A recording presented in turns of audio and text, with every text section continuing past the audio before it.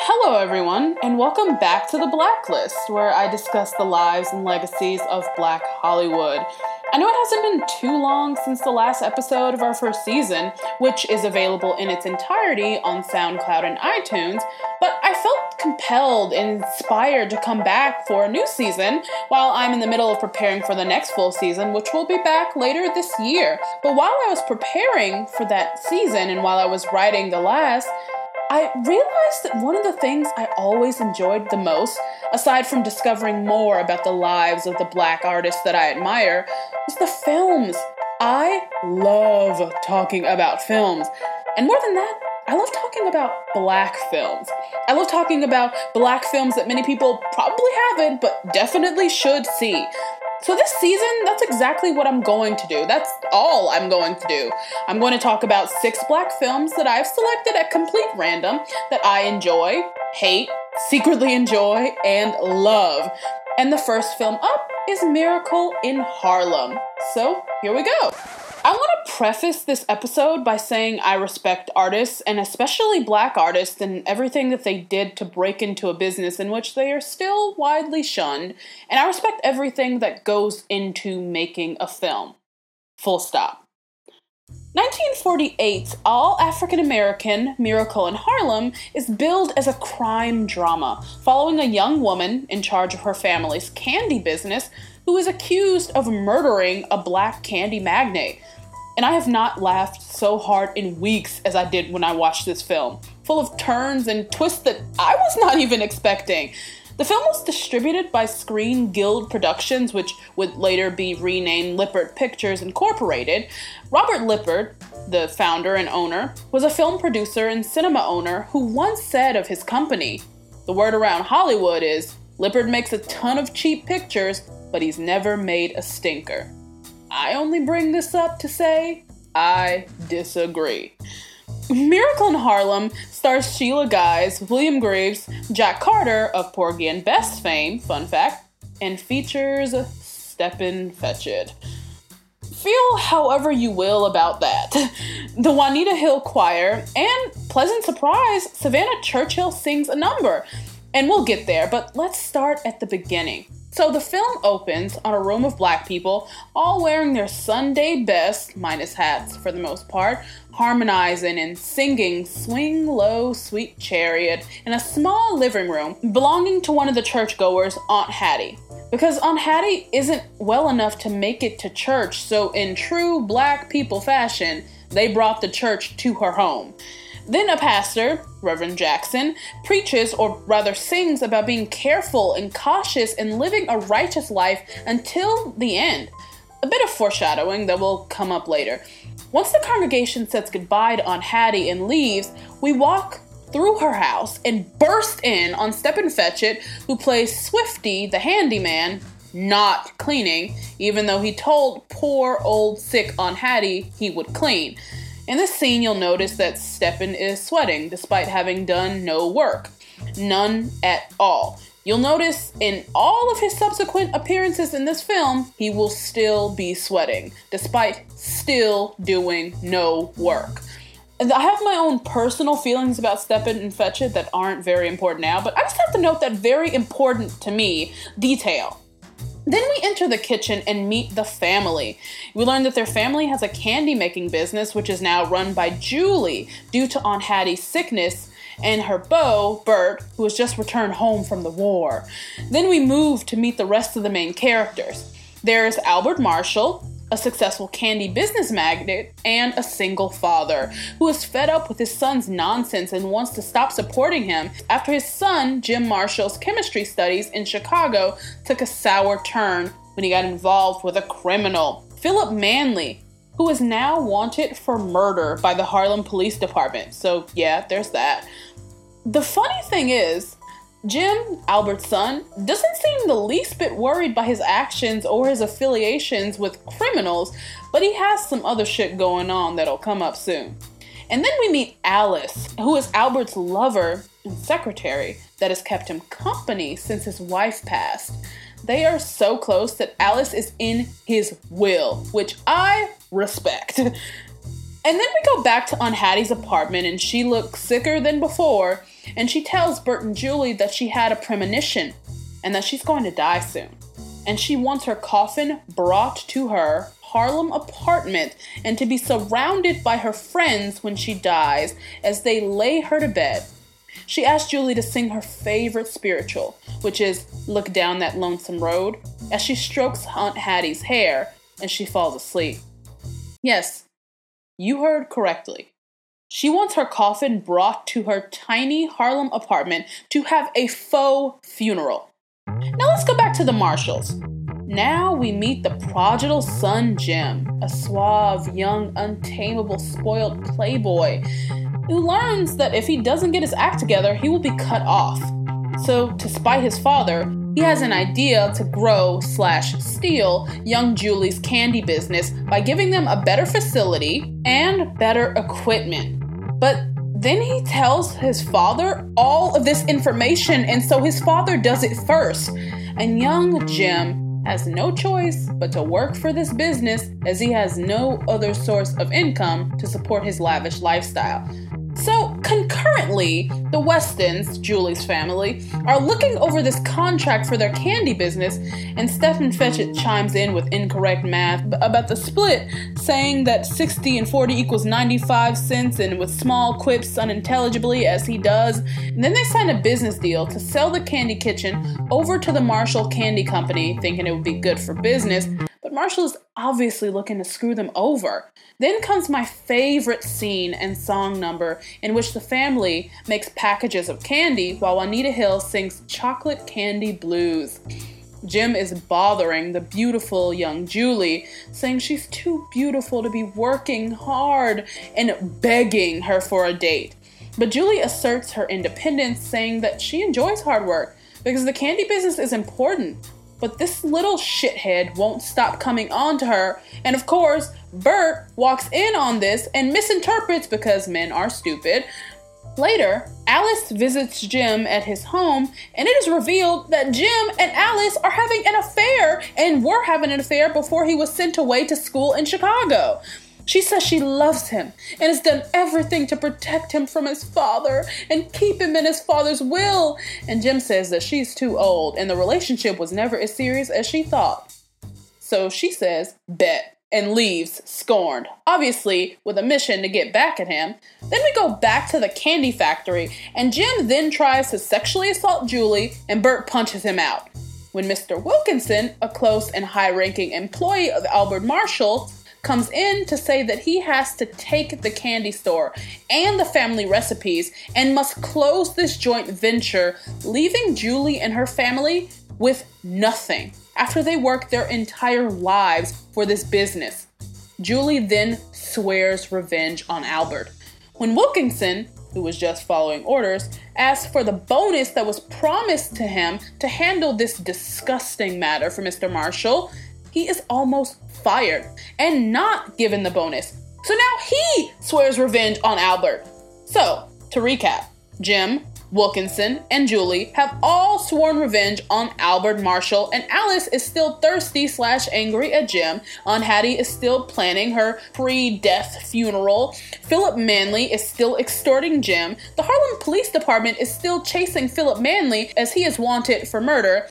And Stephen Fetchit is still sweating for no reason at all. Because again, he's done no actual fucking work. Did I mention that this film is only 69 minutes long? Moving on. So, now we're back at Aunt Hattie's apartment in Harlem, and her coffin is being delivered. Now, I'll say this plainly. Stephen Fetchit is not funny. But he has one moment in which they bring in the coffin at Aunt Hattie's request, and he's confused as to why they're there, saying, we ain't got enough candies to fit in that box. And then they explain that it's a coffin, and he says, ain't nobody dead up in here. And I'll admit, I laughed. I feel bad, but I cackled just a little bit. And then we go back to Albert Marshall's office, and he has revised his will and left everything to Alice, his secretary. And when she, in the moment of faux concern, asks what he left his only son and presumed heir to the Marshall candy fortune, he replies, $1. One singular American dollar is all his spoiled ass son gets. Then they go into his office and Alice gives him some candy. And of course, he dies when he eats the candy. Then we return to Aunt Hattie's home, where they're having a mock funeral for Hattie, which she attends. Everyone agrees this is ridiculous, but wouldn't you want to see your own funeral? Because I personally admit that I'm self-centered and plan on copying this whenever the mood suits me. But anyway, the funeral is interrupted by the police coming in and arresting Julie for the murder of Albert Marshall. And what a fucking plot twist, because as it turns out, the bad candy that he ate was made in Julie's house. Woo! This movie just got interesting. So, Aunt Hattie, refusing to be upstaged at her own funeral, and rightfully so, screams and faints. And people run to her side to comfort her, even as Julie is literally being arrested. At the police station, the police sergeant or chief or whatever literally says to them, "I must warn you, anything you say will be used against you." He literally didn't even read her the rest of her Miranda rights, which is not very important to the plot, but how dare he? Wilkinson and Jim, who are also present and among the accused, immediately turn on Julie and use the words that she said in anger against her. She is released to the custody of Reverend Jackson, a family friend. Then Jim, after the death of his father, throws an extravagant-ass party thinking he's just hit the mother load. And the people begin whispering about how can he afford this extravagance? And Swifty stumbles in, somehow still sweating from the first scene of the film, with candies.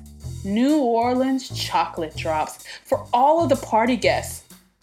And the Savannah Churchill, who looks gorgeous, wears this beautiful gown, delivers the most emotional and believable performance of this entire film, singing "I Want to Be Loved." And my only grievance with her performance is that they kept cutting away from her to advance the plot of the film. But back to the actual film. So the detectives have found a poison in the kitchen and are sure that Julie did it, and the chief says to pick up Julie and Jim as they could both be responsible. Jim goes to Julie's candy shop looking for what the police already found and again tries to sexually assault Julie when she confronts him about why he is in her home in the middle of the night. And then, spoiler alert, Manley, who followed Jim to blackmail him, intervenes and stabs Jim, saves Julie, then like a dumbass, Julie picks up the knife and screams just as the police come in. Honey, this film is full of twists.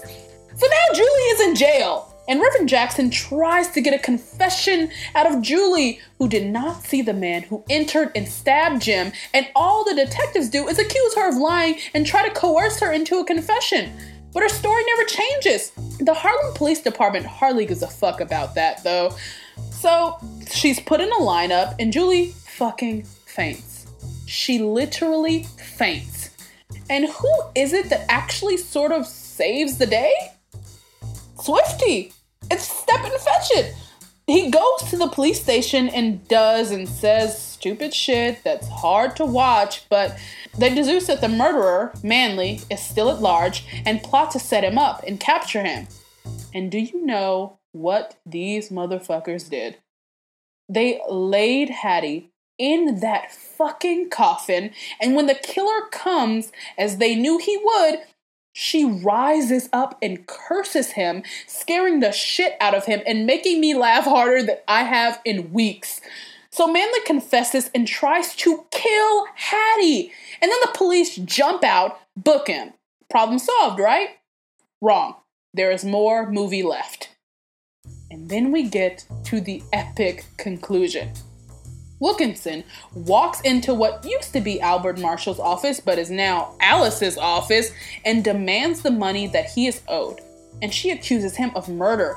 And then the police come in and reveal that she fucking conspired with Manley because she knew that the poison came in a capsule, and only the police and the murderer would have known that.